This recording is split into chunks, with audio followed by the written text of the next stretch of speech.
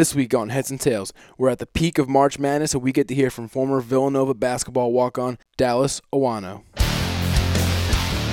there like outtakes? Usually stuff? Yeah. Completely. So if I saw cursor, you can be like, okay. Yeah, I mean, I can take it out, but I generally keep it in. This is Kevin Som, and you're listening to the Heads and Tails podcast.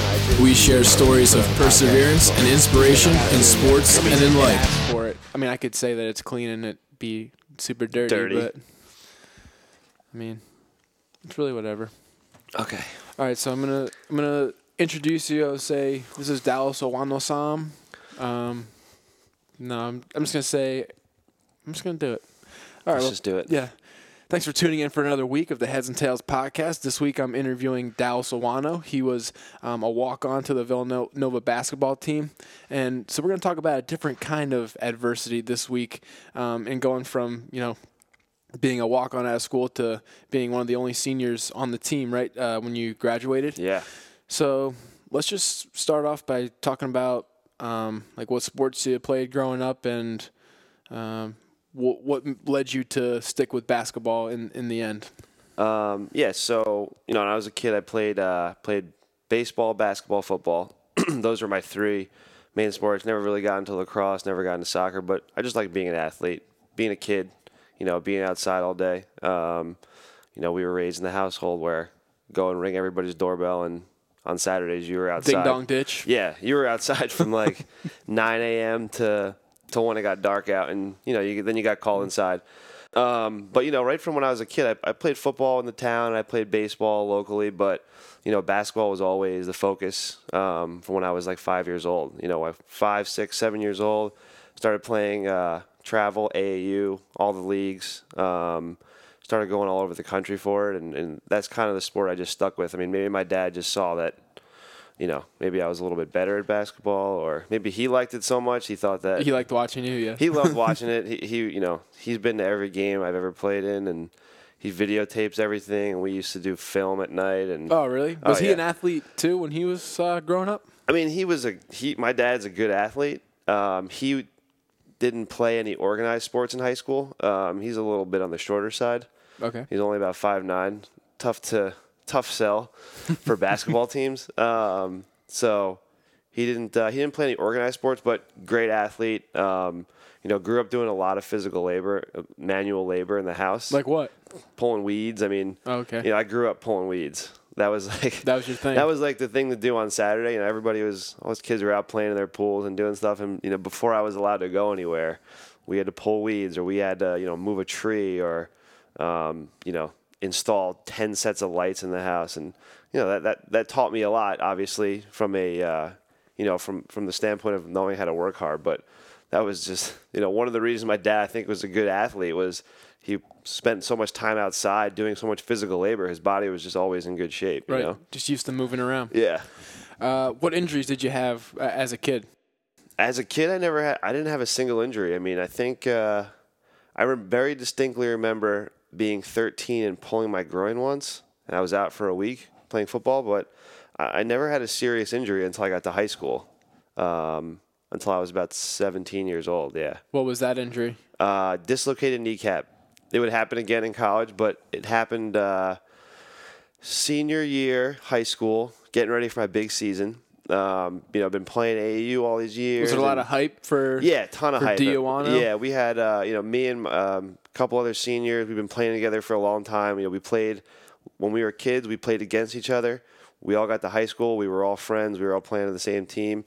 What high school did you go to again? Christian Brothers Academy. Yeah, okay. CBA, which for people in North Jersey, they'll know as a rival of most North Jersey schools. Why is that? No one likes you guys? No, I mean, we're like, the Central Jersey all guys, Catholic school, and then you have like the Del Bartons and Don Boscos up here. Seton Hall Prep? Yeah, Seton Hall Prep. We played against them a lot. But yeah, so I dislocated my kneecap. I think someone took my legs out in practice.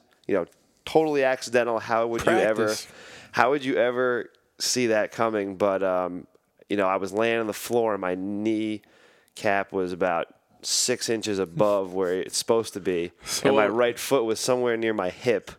I'm lying on the floor there like, oh my God. And the trainer at the time gave me okay, we're gonna pop it back in, on 3, right? And 1, 2, bam. Oh. And lights went out. I don't even remember what happened for the next few minutes, but that was a nasty one. My mom was upset about it. My dad was as sympathetic as he could be about it, but it's just another. People get hurt all the time. Right. You got to deal with it. So what was the recovery like from that? Did you have to get surgery or? Yeah. So when I had the dislocation, it chipped a bone in my knee, so they had to go in and remove it first. Okay. But essentially, the main injury was all the ligaments and tendons on the outside of my knee were gone. Right. They hold it in place, and if you pop it out, they've been shredded. Right. So rehab involved me going to a physical therapist who probably, we were new to injury. I didn't know anything about being injured. They sent me to a physical therapist who works on, some older people who work on maybe, a hip surgery or knee replacement, stuff like that. So I had a really long comeback period. It must have been I don't even know. It must have been 3 months, something like that. It's a pretty serious injury, but, I did a lot of slow moving stability work, stuff like that. But, I learned later on when I got to college, the stronger your legs are, the stronger the quad is and the stronger the muscles around my kneecap got. I sustained the same injury, and the comeback time was cut in half because you started with a bigger base. Right? Yeah, exactly. And my rehab was totally different. I mean, I was on an intense bike workout every day with our trainer Jeff Pierce. I owe a lot to that guy. Spent a lot of time together in the gym. We were squatting. We were leg pressing. We were single leg squatting. I mean, we were doing really. This was every day. This was every day for at least, I would say, 8 weeks. Right. Probably less than 8 weeks, actually. I think I was back in 6 weeks. Again, same exact injury. I'm sitting on the floor in college, and my kneecap is out again. I'm like, was it the same mechanism? Did someone kind of roll into your I legs? actually slipped on a wet floor coming down from a layup. I remember, and as soon as I started to go down, I knew it happened. And both times this happened, I had teammates running over and coaches running over. And as soon as they saw what happened, oh my God! Everyone runs away. Yeah, I had one. It makes you feel really good too. Yeah, I had one of the coaches I looked up to a lot, Keith Ergo. He stuck his neck out for me when I first became a walk-on, and he's the one who brought me in. He comes running over, and I'm like the guy that he brought up the ranks. Right. And this is my my junior his golden year. Boy. Yeah, and he comes running over to see if I'm okay, and he goes, everybody move, and he goes, oh my God, I can't look at it. I'm like, thanks, coach. Yeah. A nice remain calm would have helped. It's like in Step Brothers when he gets a cut on his arm. Exactly. Is it bad? Yeah, it's exactly what it was. But it's an injury, and I was a kid, and I was new to injury, so I didn't know what it was like. But you kind of figure it out, and you're going through the same thing right now. It's tough not being able to get off the couch and just it's hard to get in the shower. It's hard to go to you rely class. on people and you have crutches, and people are I had to leave class 5 minutes early in high school every day to get they didn't want me walking down the hallway with too many people. So let's talk about your injury in high school. When you had that knee injury, you were out for the rest of the season, I'm assuming? I played the last 6 games. Okay. So how did that affect your recruitment? Is that why did you not get recruited because you missed all your senior season, or what was the deal with that? And what was it like watching your team out there in your senior year and not being able to play? I mean, it was, it's hard being hurt. It's even harder being hurt as a senior. On his way out, you're thinking, is this the last did I play my last basketball game? There were definitely a couple emotional days trying to figure it out. I mean, recruiting wise, I really wasn't a heavily recruited athlete. There were a couple D2, D3 schools that I was looking at. I maybe did a handful of low level visits to some schools, and my dad always instilled in me. My parents always said, you're going to go to school to get your education. I knew from a very young age I wasn't a pro. I wasn't gonna. I probably could have gone overseas or something for a little while, but let's be honest, that's probably not in my future. Right? I didn't think it was. Right. So education was always first and foremost. But as a lifelong athlete, I was freaking out a little bit, thinking, where is this going to go? But I did end up playing in the end of the season. My first game back was against St. Anthony's, which, as you probably know, is one of the best teams in the country with the best coach. And they had six or seven Division I players. One of my future teammates, Dominic Cheek, was on that team. My first game back, I think we lost 90-40. Oh my God! That was my first game back. I had my knee wrapped. I was all timid on the floor. I think I was the high scorer of the game with 7 points. Oh wow!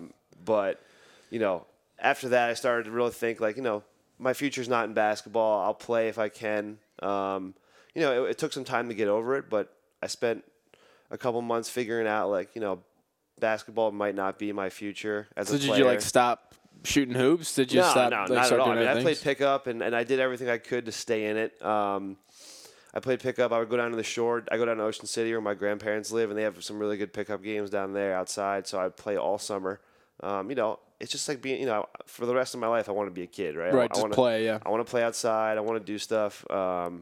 So it's never going to get me down that I'm not, that basketball's over. Right. And at that point in time, I wasn't, I was upset about it, but I wasn't going to, my life's not over. Right. I'm not even a quarter away through my life yet, right? So at that point, I was just working on transitioning into being a regular guy. And, it's not easy. But I knew Villanova, and I knew lots of schools have club basketball teams, and you're okay with that. Yeah, it was hard to get used to when you think about sports was so serious for so long, and now club sport could be very right. Very average, just in terms of how serious. Some guys were getting drunk before games, and in club you said. Yeah, we were just having a good time or whatever, and I had fun, but there's always a deep down piece of me that wants to be in heavily competitive, just a heavily competitive sport. And is it if it's not going to be competitive, then why bother doing it? Or sometimes, yeah. I would say if it's something I enjoy, I don't do competitive yoga, but Britta makes me go to hot yoga once a week, and I'm not gonna get really intense with that. But if I play in a basketball game, if I play pickup somewhere, I'm not. I want to win, right? And I don't want to. There's a lot of people that can be known as the overly competitive guy. I try not to be that way, but I don't want to be a loser. Right. No one does, yeah. Yeah, everybody wants to win. Right. I'm not going to be happy when I don't win something, but I do know that there's other things going on in life.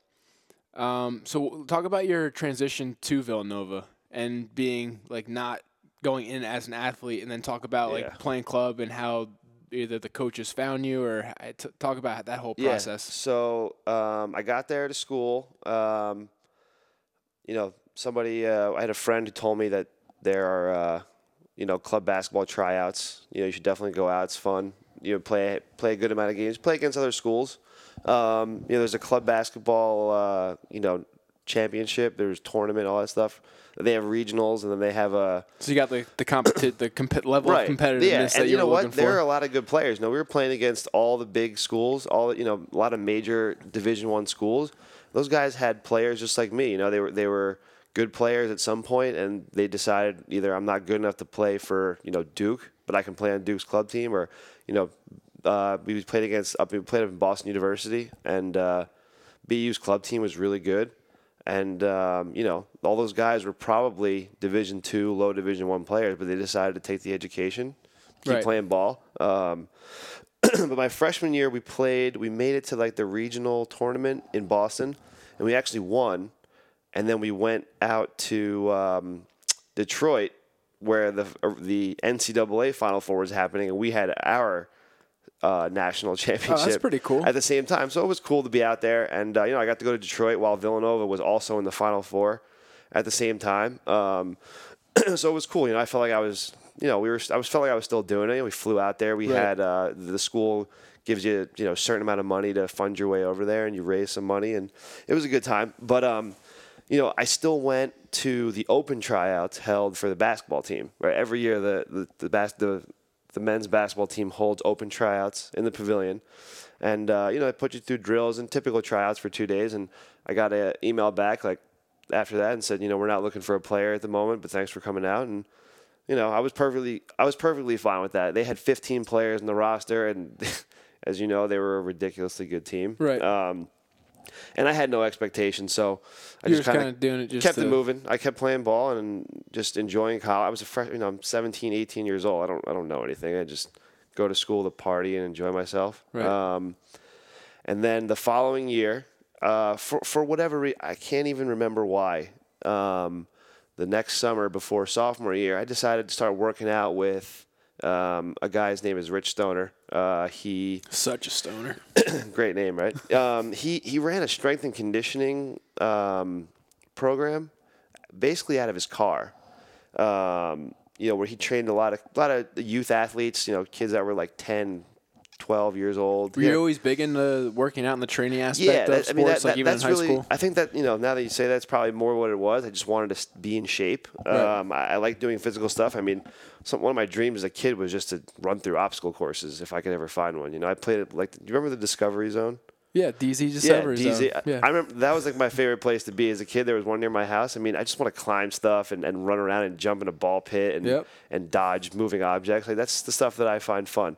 I think it was better than Chuck E. Cheese. Yeah. Oh, way better than Chuck E. Cheese. But I called this guy, and I can't really remember why I did it in the first place. I think my sister was training with him when she was, she's probably like 10 years old playing basketball. And I said, hey, can we work out? He's a good athlete too. I said, can we just work out together? And he put me through a bunch of stuff. And after a while, I was like, you know what? I'm just going to stick with it. And we did basketball drills, and we did a lot of strength and conditioning. And I was never strong as an athlete. I was probably like 5'10" at the time, 160 pounds soaking wet. And I was fast, right? But I was weak. And I got pushed around a lot, and probably why I never got recruited anywhere big. But, I started to get a little stronger, a little more explosive. And I went back to tryouts that next year. Again, I didn't have any expectations. This team's coming off Final Four. I'm saying, I'll just go try. It'll be fun. If nothing else, I get 3 days of working out. I think I got a T-shirt out of it. There you go, whatever. T-shirt. Yeah. I got to hang out with Villanova's coaches for a couple days, and it was a great time. And everything happens for a reason, and sometimes it's better to be lucky than good, I guess, right? At the time, I guess they were actually in need of a new walk-on. They had guys graduating, teams moving a lot of moving pieces. So Keith Ergo called me back. He was director of operations at the time, and he said, no guarantees in this world, but we'd love to bring you on as a practice player. You do everything with the team. I went to meals and I went to practice, and a lot of times I just stood there. So how did that feel when he told you that? I was surprised and confused because again, I never pictured myself as a Big East basketball player, right? I never really thought that I could handle it. But apparently they saw something in me, and again, sometimes you get lucky. There have definitely been better players than me come through there for tryouts, and the team just didn't need a player at the time. They had, maybe they had 14 recruited high-level basketball players, and they didn't have room. I just got a little lucky, and I played well in tryouts. So I was super excited. I remember going out with all my friends that night and partying, and I didn't know that would be the last night I would party hard for a very long time. Right. But they brought me in. I practiced. There were a couple days a week where I would go there and do nothing. I'd warm up and I would stand there. And then there were a couple days when you had a couple guys hurt, and I would play for 3 hours straight. And I lost like 15 pounds in like a couple weeks because I hadn't run that much in my entire life. I mean, I was going to morning shooting. I was going to morning conditioning. I was going to practice at 3 o'clock, and I was running and sprinting, and I'm pretty sure I threw up a couple times. But, I was back in it again, and I felt great, just be doing the competitive thing again. And it was even better that I was on, obviously, a big-time basketball program. Right. That's awesome. And I think they probably saw like your work ethic.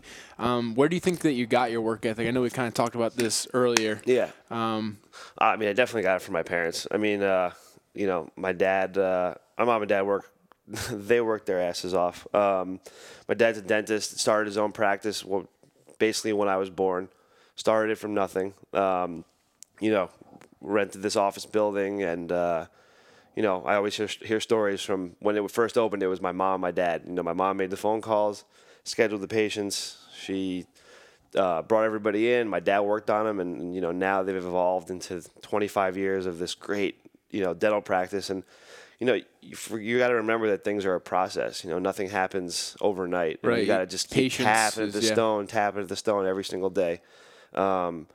So, I had that instilled in me from being a kid. Like I said, I spent a lot of time pulling weeds. I mean, as funny as that sounds, I mean, that's what I did. And that was, that was a lesson that I don't think a lot of people get. A lot of kids don't spend their entire lives doing manual labor. And I did a lot of manual labor too. Yeah, exactly. So, I mean, and just like I do, that's worth a lot. A little elbow grease and a little physical work, as a kid goes a really long way later in life. You got to start building those habits as a kid. Right. And that's the kind of stuff that I did. I really didn't go out a lot. I'm terrible at drinking. I've never been good at it. I'm always the first one sleeping. I'm always the first one that gets drunk during drinking games. So, my whole life in high school, I could probably tell you the 3 parties I went to. I was the same way. I'm pretty sure I know whose houses they were. The worst thing I did as a kid in high school was I told my parents I was going to see, like The Mummy 3, and I went to my friend's house. And my parents thought I saw the movie 3 times. I mean, 'cause I kept lying about it. I mean, that's probably the worst thing I ever did as a kid. Most of my nights were playing basketball, and I had games every weekend. You were the same way. When you were in high school, you're doing something every weekend. Every weekend there was a tournament. We're on the road for basketball every other week. If not, we have practice Saturday night, Sunday night, Friday night. I mean, it's always something. So, I treated my work ethic to my parents, definitely. Nice. Were there any athletes that you looked up to growing up? And if so, why? Why that particular athlete? You know what? I mean, I'm a big Knick fan. So when I was growing up, like, Allen Houston was in the team, Patrick Ewing and Oakley and those guys. But I think growing up, again, my parents, especially my dad, it was him and I on the sports side of things. My dad always, like I said, we knew when I was a kid, I'm not going to be a pro. I mean, I'm not going to be 6'4", 225, massively athletic build, and going to be in the NBA. So I think more than anything, I looked up to the better players on my teams when I would play. Okay. When I started playing AAU basketball, I played for the Central Jersey Hawks, who I'm assuming are still around now. And I had a list of, there were at least 8 Division I players in that basketball team. And me, I was at the very end of the bench. I didn't play, basically what I did in college, but I didn't play that much. I went to practice. I worked my butt off every day. I got my ass handed to me every day. But I was on this team of guys who were so far ahead of me. I mean, they were handling the ball well, and they were shooting well. I mean, I'm talking about 9-year-olds who were shooting threes. These kids were taking 200, 300 shots a day. And those were more the kids I looked up to growing up because I wanted to be the guy. Right. I was never the star growing. Those first couple of years. Yeah, being on those teams, right? Yeah, being on those teams. I mean, I had. My team had Ashton Gibbs on. He played at Pittsburgh. He plays overseas now. He played at our high school. Yeah, we went to a game there. Yeah, it was ridiculous. Played at Seton Prep. I mean, he was a great basketball player, and I'm on the. And even at that point, he wasn't the best player on the team. I mean, there were a lot of guys in that team that were just so far ahead of me, and every day I just wanted to be more like them. We had a point guard. His name was Dave Johnson. Played at Quinnipiac. He was a phenomenal basketball player. He was a little bit on the shorter side, but he handled the ball better than anyone I saw on TV. He shot the ball better than most guys I saw on TV. He was fast. He was strong for a little kid. Ironically enough, Corey Weissman, who you also interviewed, him and I were on the end of that bench at one point when we were little. And, we started to get older and we got better. And right. Corey developed into a ridiculous shooter, by the way.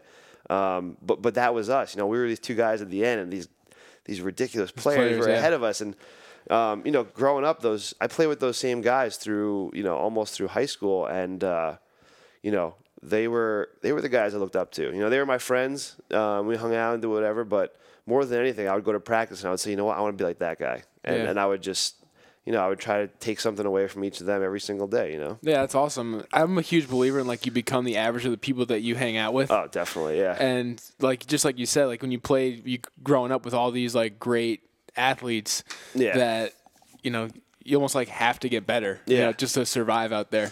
Yeah. But then I think that definitely is obviously what paid off for you in the end and what the coaches saw in you at Villanova. All right, what else we got here? What do you think separated you from? I don't like that question. We already kind of talked about that. Yeah. What were some of the best experiences that you had at Villanova basketball? Oh man, I mean, right off the bat, when I started, I wasn't sure if I could handle myself, and two, what it would be like transitioning away from college life back into that super regimented. Yeah. I mean, listen, Villanova, all these teams do something different in terms of the way they run their teams and how they treat walk-ons and everything. Coach Wright, he treats a walk-on as an integral part of the team. There are definitely some programs that walk-ons may be there just to kind of run through plays and just kind of be on the bench and do whatever. A body, yeah. Just be bodies in the team. But walk-ons are something that is extremely important to the Villanova basketball program, and I had to learn that from day one. Like I said, the first night I found out, I remember going out to this one restaurant called Fellini's at Villanova. Went out and partied. I'm pretty sure I drank a bunch. And then the next morning I went to practice, and I don't think I drank for like 6 to 12 months after that. Because you felt like shit? Yeah, I felt terrible, and not even that. Now that I knew the physical demands I was going to need to meet every day, I was like, you know what? Clean up the eating, clean up the drinking. But, first day was the coolest experience, and I think it might sound kind of weird, but the best thing I learned from this was the regimented schedule is for me what works. I mean, everybody's different, but we were going into wake up at 6, gym at 6:30, shooting starts at 7. We shot from 7 to 8, right? Then we all ate breakfast together, and that was cool. You're really learning what a family was, and it was cool to hang out with my teammates all day. I mean, these guys are on TV all the time, and they're again. Now I'm back in with players who are so far ahead of me, skill wise. And I want to be like them. Right. So what do I have to do to be like them? I have to do everything with them. We're going to eat breakfast together. Then we went to class, and a handful of us were in class together. And it was cool to just go back to having your buddies around with you all the time. It was basically an excuse camaraderie that you don't get just from your friend in class. Right, yeah. Exactly. Like the guy I sit next to in finance class, we high five each other on the way in and out of class, but that guy didn't kill himself with me at conditioning that morning. Right. And then there was practice from 3 to 6, and we were in the gym sweating, dying, running back and forth, and then running plays over and over again. And then we're at film from 7 to 9 every night, and then go home, and now I got to study. And I, as ironic as that sounds, that was a cool experience for me because now, like I said, I came from being competitive forever. And then it just came to a screeching halt. And then I took a year and a half of just being a regular guy. And now I'm like, oh, this is great. I'm back in it again. Right. But in terms of just cool experiences, traveling was awesome. We got to see all these cool gyms. I got to go to every arena in the Big East. I got to go to play at the Garden. I got to practice in the Garden. I got to suit up there and warm up, and it was great. It was really intimidating being on that floor. At Madison Square Garden? The Madison Square Garden is, if you're on the floor, it doesn't look anything like when you're in the stands. It's huge, and the lights are all on the floor, and everything is pitch black around you. And it's really intimidating. So is that your favorite place that you went to? Yeah. That's definitely the coolest arena I went to. I went to a lot of cool arenas, going down to, I think it was the Yum Center at Louisville. Was pretty awesome. Louisville's like a cool town. Louisville is. Yeah. You know what? I didn't. Yeah, we were you probably very couldn't go out. strict. Yeah. We weren't going out. We were. We had a very strict policy on no leaving the hotels, and all things that were obviously good and productive for us. There's no reason for us to be successful, walking around Louisville while we're on the road for a game. But only bad things can happen. Yeah, exactly. Doing that. But going around the arenas, it was so cool. We went out to Anaheim for a tournament. My junior year, I think, maybe my senior year. I got to play out there. We got to play in. I got to play in Amsterdam and in Paris, which was really awesome. You get to go once every 4 years. Yeah, really cool. It was really, really awesome. I got to travel, see the Eiffel Tower, stuff that I haven't, growing up. Again, we played a lot of sports. We did a lot at home, but we didn't do a lot of vacations. I didn't go. My first trip to Europe was for basketball at age 21. So for me to get out of the country, and I had to go get a passport. I don't even know how to do that. Right. to go out of the country, see all that stuff, and it was really, really awesome. And I'll get to do it again at some point, hopefully, as I get older. But as a kid at 21 years old, there's not many kids that can say they got to do that. Right. So that was cool. And then you got a bunch of gear out of it.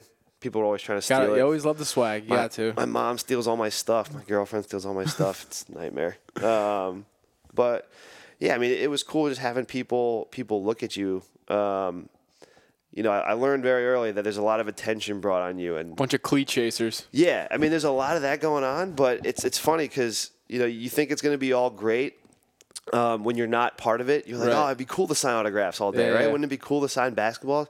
And then the Helene who ran the front desk, who ran one of the people who ran the office would call me and say, hey, you have basketballs to sign. I'd go upstairs and go into the theater where we watch film, and there'd be like 300 basketballs.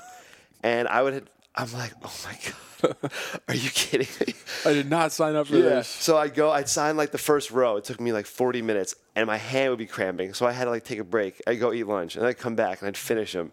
And then I'd have 10 minutes to go before practice. I'm like, man, that was not what I pictured. Did that make you mad, like knowing that they're probably making money off of that? And no.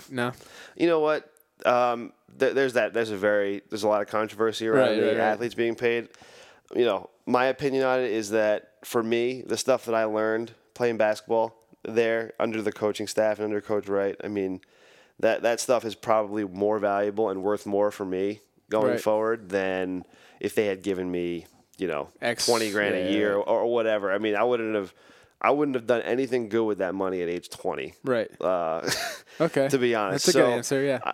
There's a lot of different opinions, but I don't think that I would have, I benefited more from learning, how to work and learning the regimented lifestyle more than anything. Right. I think another thing that I kind of got out of what you said is that for people who are kind of transitioning to life after sports or whatever, like having a regimen in your schedule could be like really helpful for someone. Just like, all right, I'm going to wake up, I'm going to go to the gym, then I'm going to, eat lunch, then I'm going to have set this time to do my homework, and then I'm going to go to class then. Like, I think that could probably help people get in kind of a groove when you're used to having that regimented schedule in high school or whatever, and then after that. So that's cool. So I know you didn't get a lot of playing time at Villanova. How did that affect you, like, mentally and emotionally in terms of, like, motivation and stuff like that?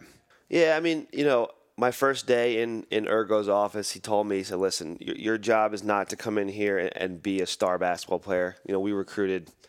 We spent all this money and recruited all these players and used our scholarships on these guys. Your job, you have these responsibilities. You're supposed to be the epitome of a Villanova basketball player. You're supposed to show up to everything on time.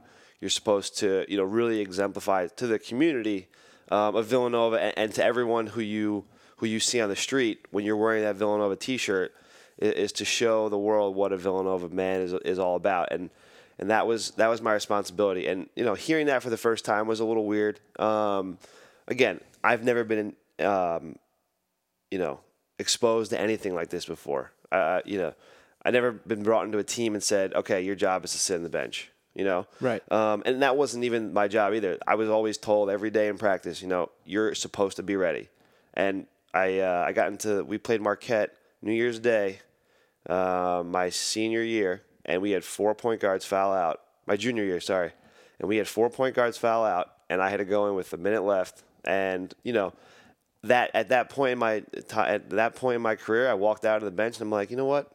We do this every day in practice. Right. It's 60 seconds. We practice for hours in practice. This is exactly why we do this. Right. And, he was right from day one. He said, your job is to be ready all the time. And I worked my butt off in practice, and I dove on balls, and I played sore just like everybody else did. And over time, it wore off on me that, I'm not going to play that often. And you know what? Coach Ray got me in there when he could, and I played in a handful of games, and I enjoyed it. And more than anything, my parents probably enjoyed it, Right. But the thrill of that. Yeah, it took me a couple weeks to get over it and figure that out. And we definitely had a couple people coming in and out in terms of practice players who didn't necessarily get that, and I don't blame them because it's hard to be a stud for so. We had one kid come in. He was a really good basketball player. He thought that he was gonna be Villanova's next great point guard. And they're like, you know what, man, that's not what we need you for. And he wasn't. I mean, he wasn't good enough, first off. But second of all, I mean, that's not your job, you know. Right. So I learned that in the first couple weeks, and I figured it out. But regardless, I mean, we worked our butts off in practice. I mean, I got in there. We played a lot. My senior year, we had a couple guys hurt on and off. You know, a couple guys playing really injured during games and having a couple practices they had to take off. And my teammate Nick actually, ironically enough, his brother and I grew up together. And he showed up his freshman year. He was a good basketball player. And he followed the same track as I did, practice player, walk on. Him and I played a lot in practice senior year, and our goal was to beat. You know, we were the white team, and the starters were the blue team. And every day in practice, the white team kicked the blue team's ass. And that was your job, though. That was our job every day was to get after it. And as soon as they slacked off a little bit, we were supposed to really get in there and beat them. And you know what it's like. The losers run, right? And I made it our goal to not have to run that much because all I did for 4 years was run my ass off. So that was my game. The practice was my game. That was our game days, and then game day, which was only less than 2 hours anyway. That was our time to support everyone, consistently be ready to play. But more than anything, again, cheering like crazy, talking people up, getting them motivated. There were multiple times you had a couple guys coming back to the bench with their heads down. Our job was to get in their face and pick them up, and that was an important part. And I started to realize that has a lot of value. If you're on a basketball team with 7 guys who are phenomenal players, but there's no meshing of personalities, and you need guys like walk-ons to really make the team to bind the team together. You need those guys to bring everybody together, and teams are so much more than just the great athletes they have. It's everybody else. It's staff. It's managers. We had managers wiping our sweat off the floor after we'd fall. I was one of those guys. Yeah, you know what it's like. And it's not an easy job, and I give those guys so much respect. If we had practice at 5 a.m. before we left on the road, we had to be in the gym. Or we'd say we had practice at 5:30. I remember we had one. Our job was you had to be in the gym 30 minutes before practice. There's a clock. And the managers, they were there at 4 a.m., taping the floors and filling water jugs. I mean, these are regular guys. Right. They just want to be a part of it. I got to go out on the court at the end of the day and wear a uniform, and my name was on the roster, and people all knew who I was. Managers got no recognition whatsoever. Right. And you know what that's like. Right. But you know how hard you had to work. We never got put in the program, No, there was nothing in the program. But the one thing, now, going back to the Villanova culture, the Villanova basketball program, Joe Merkel was one of our managers. He was a senior, same time as me. And, he was out there on senior night. They brought him out. They walked him out the same way I did. His parents were out there. He got a big plaque with his jersey on, jersey on. I mean, Villanova takes that stuff really seriously, and not every school does. So I was just fortunate enough to, to be a part of that program. Cool. Listening to that, it made me think that just like in any sport, and I can only speak from like a football stance, but like it's kind of like know your job. And, like, everyone has a job on the team. And usually you have success if everyone's doing their job. But if one person's not doing their job, they're going to mess everyone else up. So, going from you being, a stud in high school to being a walk-on that doesn't really get to see the court that much in college. But when the coach told you, like, what his expectations were of your role, and you're accepting those roles and, busting your ass in practice. And, like, I like how you said, like, practice was your game, And I think that for kids out there who aren't, getting the playing time that they want, if you make practice your game, I'm sure not only are you going to get better, but the coaches are going to see that, and I'm sure they're going to be more apt to put you in a game where, where it's appropriate, I guess. Yeah, I mean, I think I would like to think that Coach Wright had the confidence that if everyone fouled out, which he clearly did, I mean, if everyone was injured, he would be okay putting me in the game. And I remember, I remember it was like January, my senior year. Again, we had guys banged up. We were practicing with 9 players. We couldn't even get, we had Baker Dunleavy, who played at Villanova, but he was a coach now. He was coming out on the court and practicing. I mean, his guy was like 30, right? And he was practicing with us. And he was also I think Baker was a walk-on, but Baker was just like me, end of the bench, work your butt off every day. And, he's 30 years old and he's still doing it. But, we were practicing with 9 guys, and I think we had 7. I think we had 7 active players before me and Nick in the game versus South Florida. And I remember him, Coach Wright, like the night before the game and saying, be ready. Because you never know what can happen. I mean, one guy you get another guy to go down, somebody with foul trouble, and I said, you know what, Coach, I've been, you've been telling me that for 2 years now. Like right. I'm ready. Like if I don't get in, fine. We go back to work on Monday. But if I do, like I've been doing this every day for you, so it's nothing different. Right. And I think we're underestimating the fact that of your character to be mature enough to say that. Like a lot of guys wouldn't be like, let's get back to work if I don't play. Like they'll be all upset, like heads hanging down. So it definitely takes a special kind of athlete to compose themselves like you did. I got one more Villanova basketball question. So I want to talk about your rehab from your second knee injury in Villanova as opposed to when you were in high school. Just for kids who suffer an injury in youth sports or in high school, they don't have access to the resources that you have in college and in the pros.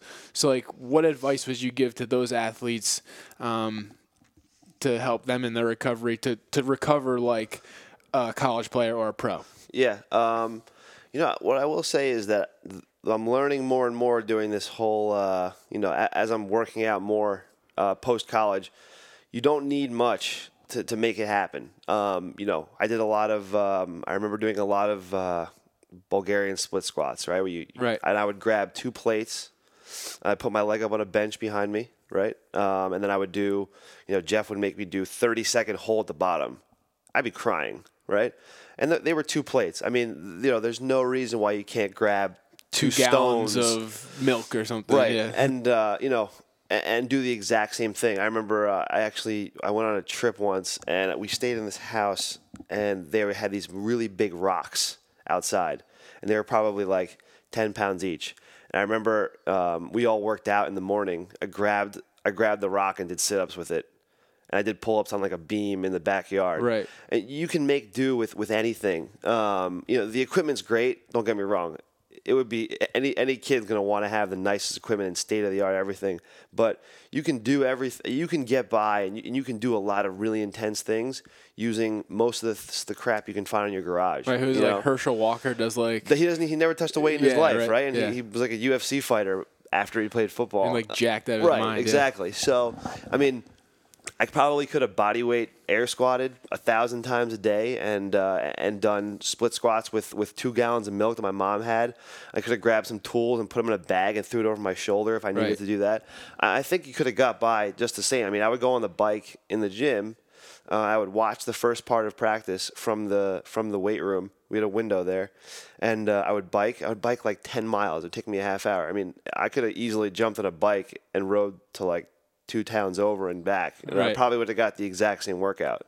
Exactly, yeah. I think if you're a kid and you don't have access to that stuff, similar to what I didn't have access to in high school, it's more the knowledge you get from somebody who did it, or if you know a trainer or can get in touch with a college coach. I mean, everything's on the internet now. Right, exactly. There's tons of resources out there. You can get protocols and stuff like that to kind of do your own little return to play on that. Definitely. All right, so let's talk about your transition to CrossFit after your last basketball game. So how'd you get into CrossFit? So just to preface this, Dallas is I would consider him an elite level CrossFitter.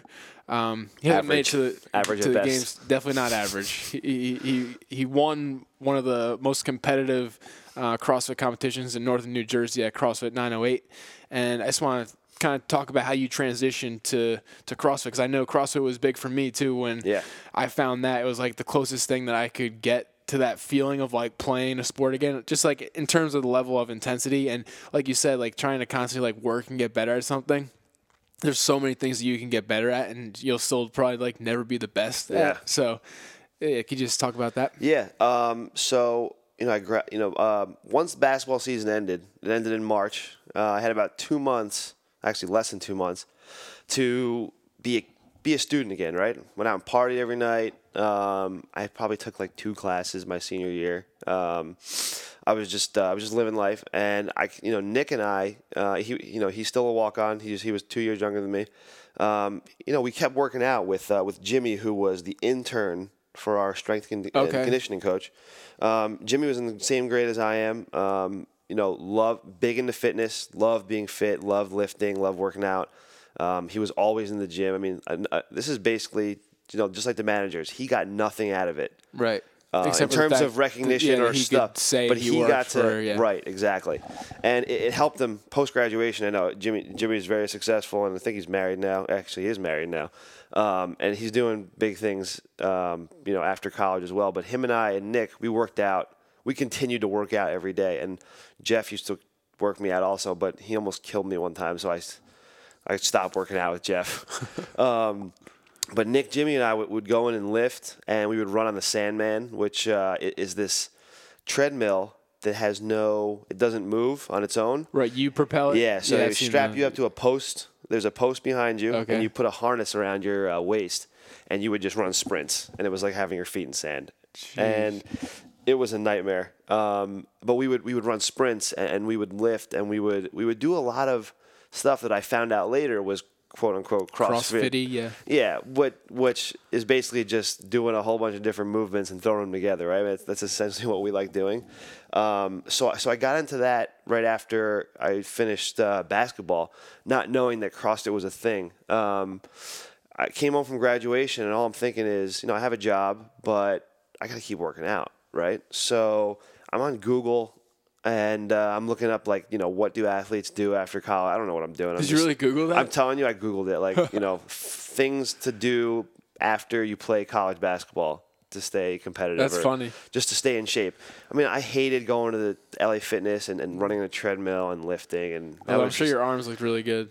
It did, man. Yeah. At one point, I had I'm not a very large-chested person, but I was benching and doing curls, right? And doing the never squat. Didn't squat, but tried to keep my explosiveness. And I stumbled across CrossFit 732, which was the gym that I originally went to. They were in South Amboy. Actually, they were in I think Mattawan at the time. And I walked in at noon on like a Saturday, and I called them up. And I said, "Can I come in?" And work out, and he's like, no. yeah. He's like, yeah, come on in. Yeah, no, sorry, you're not good enough. I walked in, and he was like, oh yeah, this is our gym, and it's a garage door, and the place is maybe 200 square feet. So what was your initial bigger thought than that. when you? I'm like, I was excited mostly because I saw this movie that a lot of my friends know I talk about. It's called Never Back Down. You've seen it, right? I don't think so. I'll have to check it out. It's about this kid who's in high school, and he's like a boxer, or does mixed martial arts with Jimon Hunsu is the actor who runs it. It's called 24 Hour Fitness. It's a gym. It's a big garage door. It's a piece of crap. And he trains all his kids in mixed martial arts. Okay. And the guy ends up winning this big tournament and whatever, and it's really cool. But I walked in. I'm like, man, this place is awesome. Right. It's a piece of crap. Yeah, you like the grunginess of it. It's got like a little turf strip that's like falling apart. It's got like a rig. It's got stuff I don't even know what they're called. It's got barbells, and I'm like, oh, a freestanding barbell. What is that? Right. I didn't know what we were doing. So I did what they called the baseline workout, which is probably like 5 minutes. Right. We did some rowing, some push-ups, some pull-ups, some air squats. Then I pushed the prowler sled, which I remember pushing in college with Rich, and I remember throwing up multiple times from it.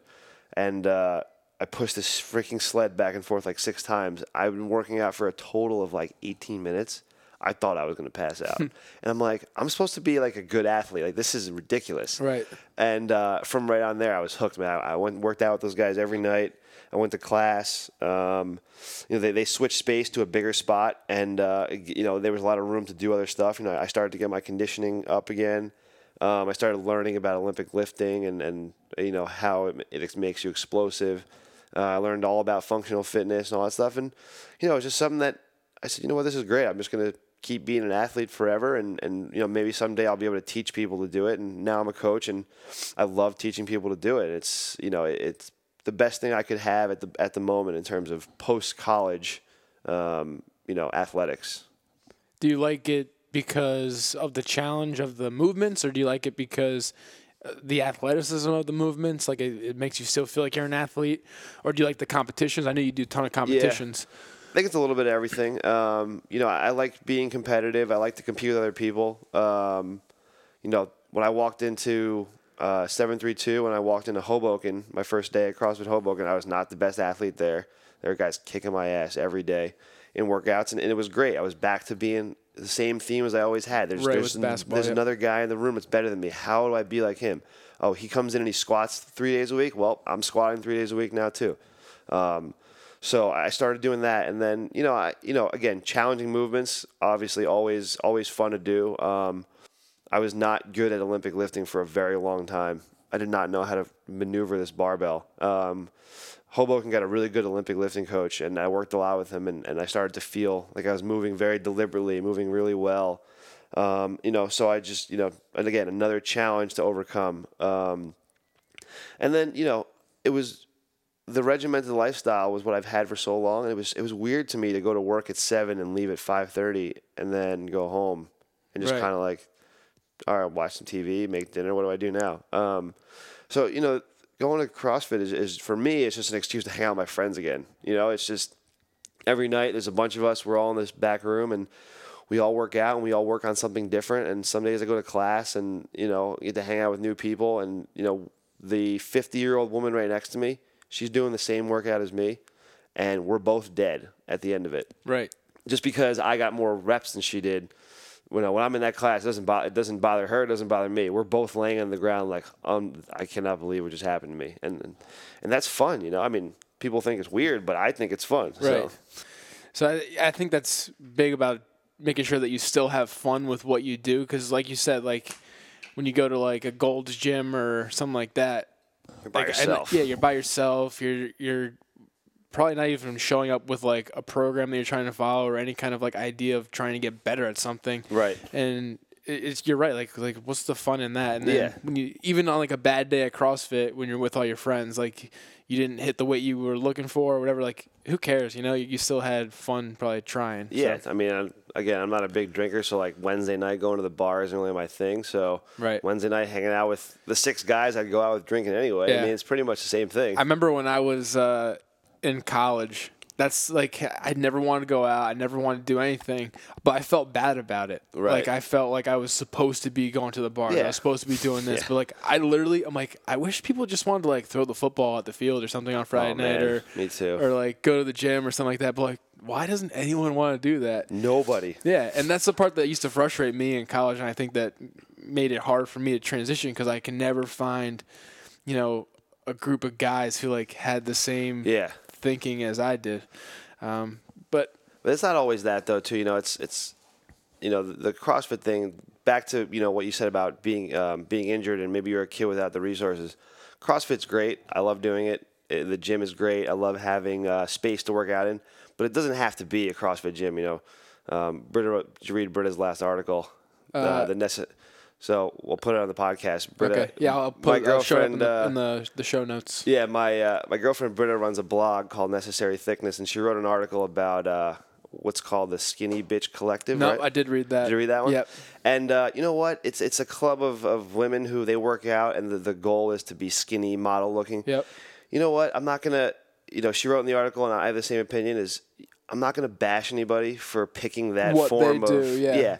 I like the fact that people want to be fit and they want to do stuff. And if CrossFit's the way you do it, great. If yoga is the way you do it, great. Exactly. If going outside and rolling around in the ground for like a half hour like a dog is how you're going to do it, whatever, man. Like I like that. I'm going to add that to my next best day. Best day ever. Best day ever.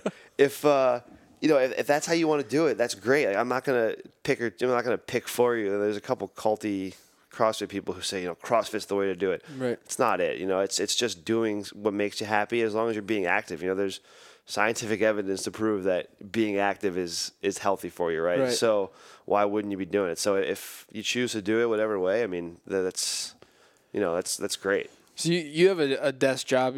What's your So I work in finance. I work on like a trading desk. So how do you like go crazy at work sometimes? Like how do you keep yourself sane at work? I'm pretty lucky. My office is very there's about 30 people in the room. I have one of those. I have a chair, but I also have one of those blow up. What are those things called? Medicine balls. Like a Bosu ball. Yeah. I have like the big blue ball. One of these things. Yeah, Yeah, exactly. I have a big blue ball. I got one here for my knee rehab. Oh yeah, you need that. I have like one of those times 5 in size, Okay. and I sit on it, I bounce on it all day, and I pretty much don't sit still for more than like 20 minutes.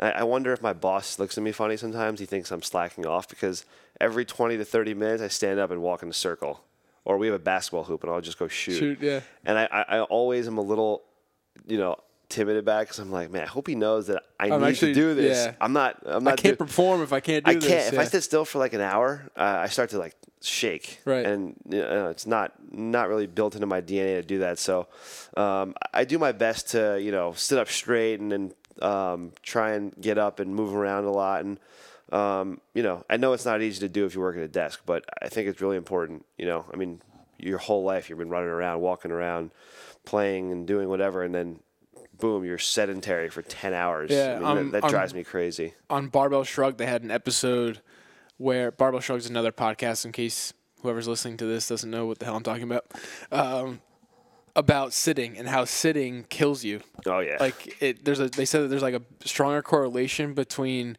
sitting and lifespan than there is between like anything else. Oh, I bet. Yeah. Yeah. Unfortunately, I'm wheeling myself around in a wheelchair. Make the best of it, though. Yeah, it's fun. I got some really cool stickers on there. There's like a sticker battle going on the back of it. It started off with because I had a Michigan State helmet decal, so I'm trying to like trick this thing out. Piss people off, probably, right? Yeah, so smashing my physical therapist for my knee actually went to Michigan. Oh no. Yeah, and so he's like, yeah, I can't have this. So Put it right on top. He bought a Michigan decal on Amazon, slapped it on there. That's awesome. And then my other buddy, he went to Notre Dame, so he doesn't like either of those teams. Oh boy. So he said he bought one. That's great. For that. John is a frequent listener of the podcast, so hello, John. What's up, John? Yeah. And then, all right. So let's talk about, we're kind of coming to a close here. So I've seen you work out a few times, like just, in competitions, and I could tell that you get in this zone, right? Where you kind of just like, you shut your mind off and you just keep working. Can you talk about like how you get in that zone and like because when shit hits the fan, basically like you get hurt or something else in your life comes up and like that you don't expect, you kind of got to just get in the zone and like find a way to kind of get through it, right? So how do you get in the zone? So going back to playing basketball at Villanova, Coach Wright was always saying, "Be here now." That was a big phrase he used, and the goal, what that meant was, no matter what's going on around you, we would have practice, and you'd have a hard test coming up, or maybe you just bombed a test, or your girlfriend was mad at you at the time, or stuff that was going on. People, if you had family issues, all that stuff. It's unfortunate and it happens, but the goal is to be here now when we have practice for 2 hours and when we're going to work out for 1 hour.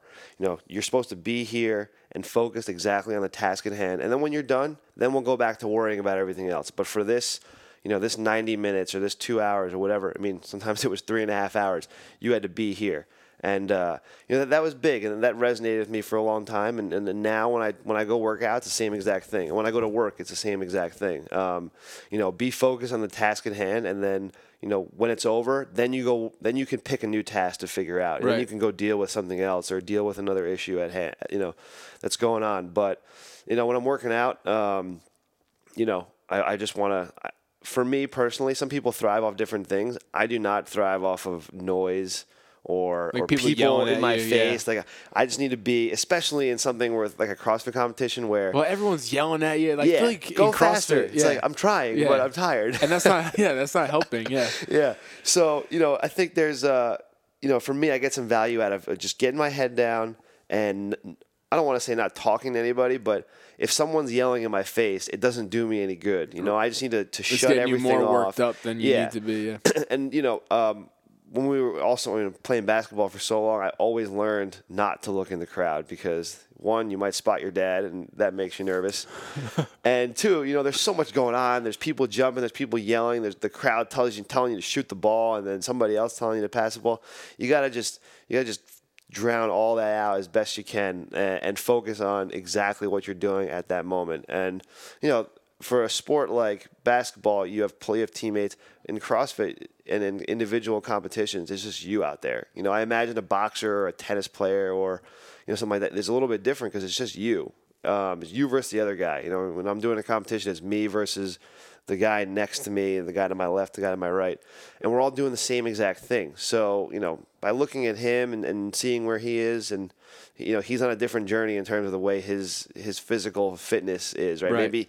Maybe he comes out fast and he slows down.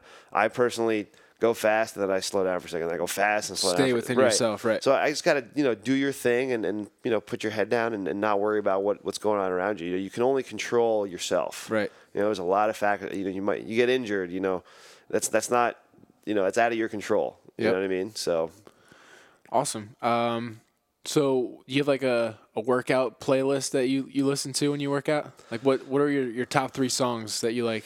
They get you going when it comes on. I listen to weird music sometimes in the gym. Like not every Friday, but the occasional Friday, Chad, my roommate, and I will go squat and we'll play country music. And it drives people nuts. They're like, this is slow, twangy country. And, it doesn't always work for me, but some nights I'm like, I just want to sing to a country song. Right. I think it's all about having fun too. Yeah, like, it is. You got to have fun. Yeah. If you're not laughing, it's not worth it, right? Right.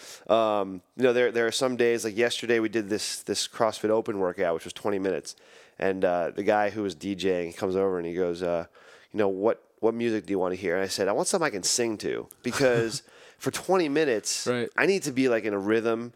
I need to be singing along with the music. And basically what I did the whole time was just sing along. I don't even remember what song was on, but I was singing along like probably like Celine Dion or something weird. That's the Titanic, kind of, yeah, that's the kind of music I actually enjoy. I like the stuff my parents like. Right. But, if I had a sprint workout, I'd need like heavy metal. Something just to kind of like get me really fired up for 4 minutes, and then I'd turn it off and cool myself down. But in terms of the top 3, when I was doing the Miami qualifier, that Wodapalooza thing I did, that was fun to watch you guys. That was fun. Yeah. One of the workouts was 20 muscle ups for time, and I played Shakira for that one because your hips don't lie. Oh yeah, it's a good one. I didn't even think about that, but they don't. But I had them play the FIFA World Cup song. Okay. The Africa song, and it was like my best 20 muscle ups I ever did in my life, and I'm like, this is great. People were like, seriously, this is what you want? I'm like, yeah, go find it. I like listening. I actually love listening to that Sorry song by Justin Bieber. Oh, Bieb's killing it, dude. Yeah, love that song. Gets me going. I'm trying to think of a good third one. Every once in a while, I'll play like an 80s playlist on Pandora and just jam out to whatever weird Def Leppard song comes on. Yeah, I was going through because I don't have Sirius or XM radio in my car, but Lauren does. So every time I go in her car, I'm just like constantly going through like 50s, 60s, 70s, 80s, 90s. It's great. Yeah, it's fun. You gotta have good workout music. Yeah, awesome. So what are your future CrossFit goals? You know what? The more and more I do this, there's a lot of things going on. Life generally gets in the way of what you want to do. A couple years ago when I started doing this, I was like, I'm all about competing, and I want to go to the region. I want to go to regionals, and I want to do all this stuff, and that would still be cool to do. But no, people get faster, people get stronger. Everyone's getting better at it. My goal is to stay competitive. I always want to be competitive. I always want to be known as someone who's competitive. I want if someone's in the area and asks, calls you up and says, "Hey, Kevin, who's someone I can work out with who would really push me?" I want you to immediately think of me. That's kind of one of the things I want to do. I'll still compete and do my best every time, but I'm definitely trying to scale back on it a little bit. I'm working. I have a girlfriend. I have a lot of other things going on. I like to coach. So one of the goals someday is also I want to coach other people. But I don't want to just coach CrossFit. I want to coach high school athletes, and I want to coach. In terms of strength and conditioning, or basketball, strength and conditioning, or everything. I want to be someone that if you're 10, 12 years old, or you're a parent and your son is kind of in that middle of the road pack that I was in, I want them to be able to call me, and I can be the guy to I want to know about, I want to learn about nutrition and learn about, strength and conditioning and agility, and, learn a little more about physiology and how the human body works. And, one day I want to be a part of maybe a gym or a program where, I can coach younger kids to do, about injury prevention and about getting stronger and about getting faster. And maybe someday I'll coach a Division I athlete, or maybe my son will be a Division I athlete. You never know. Right. So that's definitely one of my goals. I'm working on it at the moment. I'm working on we're working on that at Dave's gym at Bison, CrossFit yep. Bison. I think they're in a good area in Bergen County with a lot of athletes, a lot of kids, and I want to see kids do well and do the things that I did. I was just hearing you talk. Like, I feel like you're perfect for that because you've been through it. And it wasn't like the easy road. It wasn't like you were born with all this talent, and like with the height right. and the explosiveness and stuff like that. But you worked through it and you got there. You got to the highest level, in college basketball. I think I don't even the kids who are destined to be Division I athletes. They already get coached by NFL players and NBA players and college players. And, there's a lot of guys who, maybe they were a low Division III player and they could be a low D1 player, or they could be like a Division II basketball player or football player. Those guys need attention too. And, that was me. I wasn't the most athletically gifted. I wasn't the best. I was never the best player. I was never a good shooter. But a guy like Rich can work out with me and turn me into and really get me over that hump, just to be a little bit faster, a little bit stronger, and then it's easy to train the guy who's when the guy can run a 4.5 40 and has like a 40-inch vertical, of course you can turn him into a phenomenal football player. Yeah. But what about the kid that he's like 5'10", 160 pounds, and he's a decent player. He's smart. He has all the work ethic, but no one taught him certain things. And I think that was me, and I want to be able to help kids do the same thing. Awesome. I remember one story you told me about your dad. Like, something happened at a basketball game, and there were a lot of those. Like, I don't know if you missed a shot or you messed up, but you went to some park. Oh my God!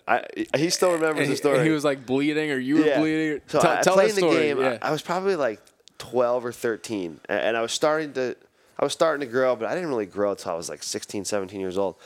And I think I was 13, and I came back from a day of I probably played 2 or 3 games that day in the tournament, and I played terribly. My dad was pretty tough on me, and I'll always thank him for it. But at the time, I grew up with my dad spitting at the windshield, yelling at me after every game, which, hey man, it worked, right? But he came home. We came back, and I'm exhausted. It's 6:00 on a Sunday in the winter, I think. Sun's going down. My dad's like, "We're going to shoot." I'm like, "Are you kidding?" So he takes me to the school basketball court. It's outdoors. It's got double rims, a tiny backboard, and we shot for half an hour.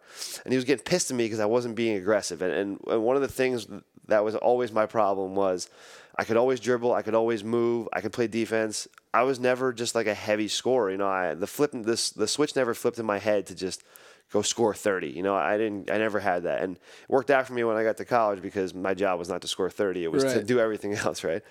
So he was telling me that I wasn't aggressive enough and I needed to shoot more, I needed to score, and I needed to be physical. So we played one-on-one. And my dad was able to beat me for most of my life up to that point. I was always smaller than him, so we played one-on-one, and it was pitch black, and I can't see anything. He can't see anything, and he's just physically beating me up, and he's bodying me. So I got so mad, and I was afraid of my dad for a long time, and I still am. I was so mad. I took one step by him, and I elbowed him square in the face, and I scored the layup, and I was like, yeah, that's how it's done. And I turn around, and he's bleeding, foaming at the mouth, bleeding, and I'm like, oh my God, I'm walking home. And that was the last time my dad and I ever played one-on-one. I think he started to in his head, he was like, man, my son's starting to be my size. Right. He's starting to get bigger, faster. Like, I think, and that was the last time we ever played one-on-one together. Well, if you're gonna elbow someone in the face, Make it count, right? Make it a dentist too, so they could fix themselves. Oh yeah, he was fine. It was fine, but he was bleeding, and I don't think I ever saw my dad bleed yet. Yeah, bleed my own blood. I was terrified. Awesome. So, my last two questions. Right. What would your best day ever consist of? Oh, Dallas and I have had we've had a best day ever. In the summer. Preface it with that. With this summer, our best day ever was we woke up, we went to an outdoor rig. Yeah, ZS Fitness in Long Valley, a gym with an outdoor rig. We worked out. We did like a really long couples workout. Yeah, right? It was hot as hell too. It was hot.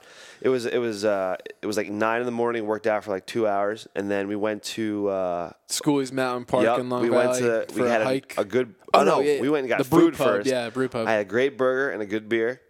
We went for a hike for like an hour. Yeah. I don't ever go hiking. That was hard. Then we went to the soccer field at Morristown Beard, and we played. Well, I played fetch. Yeah, Kevin played fetch, and Britta, Lauren, and I kicked the soccer ball around, basically with no purpose. We just kicked it. Yeah. And we threw a football. Yeah. We threw a football. We ran routes, and I still remember the pass you threw me, and I dropped it. I was so mad at you. I know, it was perfect. It was perfect. I don't throw very well. I have great hands, but I can't throw for crap. Yeah. And I threw you my one good pass in my career. I know. I'm usually pretty sure-handed too, but not that time. And then we went to Whole Foods. We picked up 4 really expensive but really good steaks. Yep. We ate them here. I mean, that is the epitome of the best day ever. I mean, I just want to be outside, and I want to go paintballing, and I want to run around stuff, and I want to play with. I mean, I love dogs. You know, I want to go play with dogs. I'll go to a shelter somewhere, or maybe one day I'll just own like 6 dogs and I'll let them loose in my yard. There you go. And just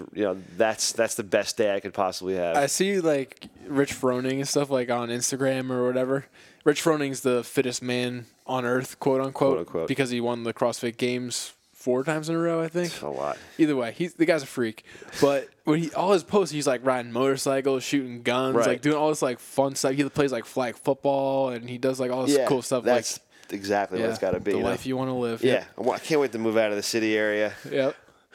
All right, so last question. What's your personal definition of perseverance?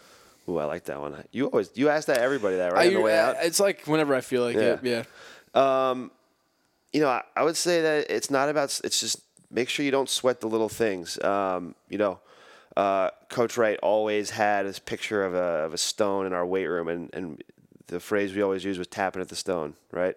And if you want to break a big rock, you can't take one swing on it and just shatter it, right? You're just gonna tap at it for days, months, years, right? But on the along the way, you really can't sweat the little things that happen. Day to day. I mean, you have to always have a big picture in mind. Another thing. Again, listen, I learned a lot of stuff playing basketball at Villanova, but one of the things you used to say was, be the best version of yourself that you can be, and you can't sweat the little things along the way. And by little things, I mean anything that happens to you on the way to your goal. Dislocated knee. It happens. It's devastating, but it's just another challenge that God puts in front of you, and you just got to figure it out. I mean, in this life, it's you versus you, right? There's no one's out there to help you. I mean, the world doesn't have much mercy for people, and you have your small support system around you, family and friends, and I love having guys like you around, Kev. But it's you don't have a lot of you don't have a ton of help along the way all the time, right. And you can't sweat the things that happen along the way. You got to have that big picture in mind and set some goals and figure out how you're going to get there. It's generally 3 steps forward, 2 steps back, right? It's not ever going to be just this perfect climb up a nice ladder to whatever you want to be. Right. I feel like if it was and it was that easy, it wouldn't be as as fun. I guess it'd be boring. Yeah. If you walked into work every day and someone said, "Okay, here's your job. It's super easy, and here's a check for $1 million." I mean, you get bored after a while, right? Right. So, life isn't easy, and that's what makes it fun. Right. All right. I like that. I just thought of this because you talked a lot about Villanova basketball. You still talk to your coach at all? Yeah. We stay in touch. Cool. He's very big on the alumni players. We had a phrase that was put on the back of our shirts that said, "We play for those who came before us." And the programs that you're in, whether it's basketball, whether it's your office, right. Whatever you do, the program is not the current players. It will be when they leave, but a program is right, created by everyone that came before us. Right. We'd always talk about the 2006 team with Mike Nardi and Kyle Lowry. I didn't meet those guys till I was pretty much on my way out. But those were the guys that set the tone for the way the program was going to be run. And each year a new guy comes in. At work, every year we bring in another intern, a younger guy, and you have to tell it's the older teammate's responsibility to tell the younger guy, hey, this is how it works. We do this. We eat here for lunch. When I was in the team, it was we eat breakfast together in this dining hall. We have practice. You show up 30 minutes early. We all wear the same travel gear, and it's that's what a program is. And Coach Wright's big on that and on staying in touch with everybody, getting people to as many events as possible. I mean, when they got the number one. They were ranked number 1 in the nation a couple weeks ago. They just lost. Wow. We just lost to Xavier, but when we were number 1, the next day he texted. He sent us a text and he goes, "This is all about you guys. We did this because of those who came before us." And there were like 50 people on this text message thread. Wow. And I didn't even have. I probably had like 6 of the phone numbers. Yeah. I don't even know. Those were all players that played for him. And played before me, and that's what the program is. That's what it's made up of everybody that came before you, and he takes pride in that stuff. That's awesome. Yeah. Well, Dallas, thanks for coming all the way out here to do the interview. And I know you said that someday you want to be like kids to like look up to you and stuff like that. And honestly, just from being your friend and stuff like that, like you're someone that I do look up to. Yeah, no problem. Just in terms of just how you carry yourself and how you're always organizing like events for people, like just fun things like the ski trip and stuff like that. And you're a perfect role model for any high school athlete or any athlete in general, and just how to carry yourself and how to play the sport and just have fun and do your thing. Yeah, this was fun, man. All right, thanks, Dallas. Appreciate it, man.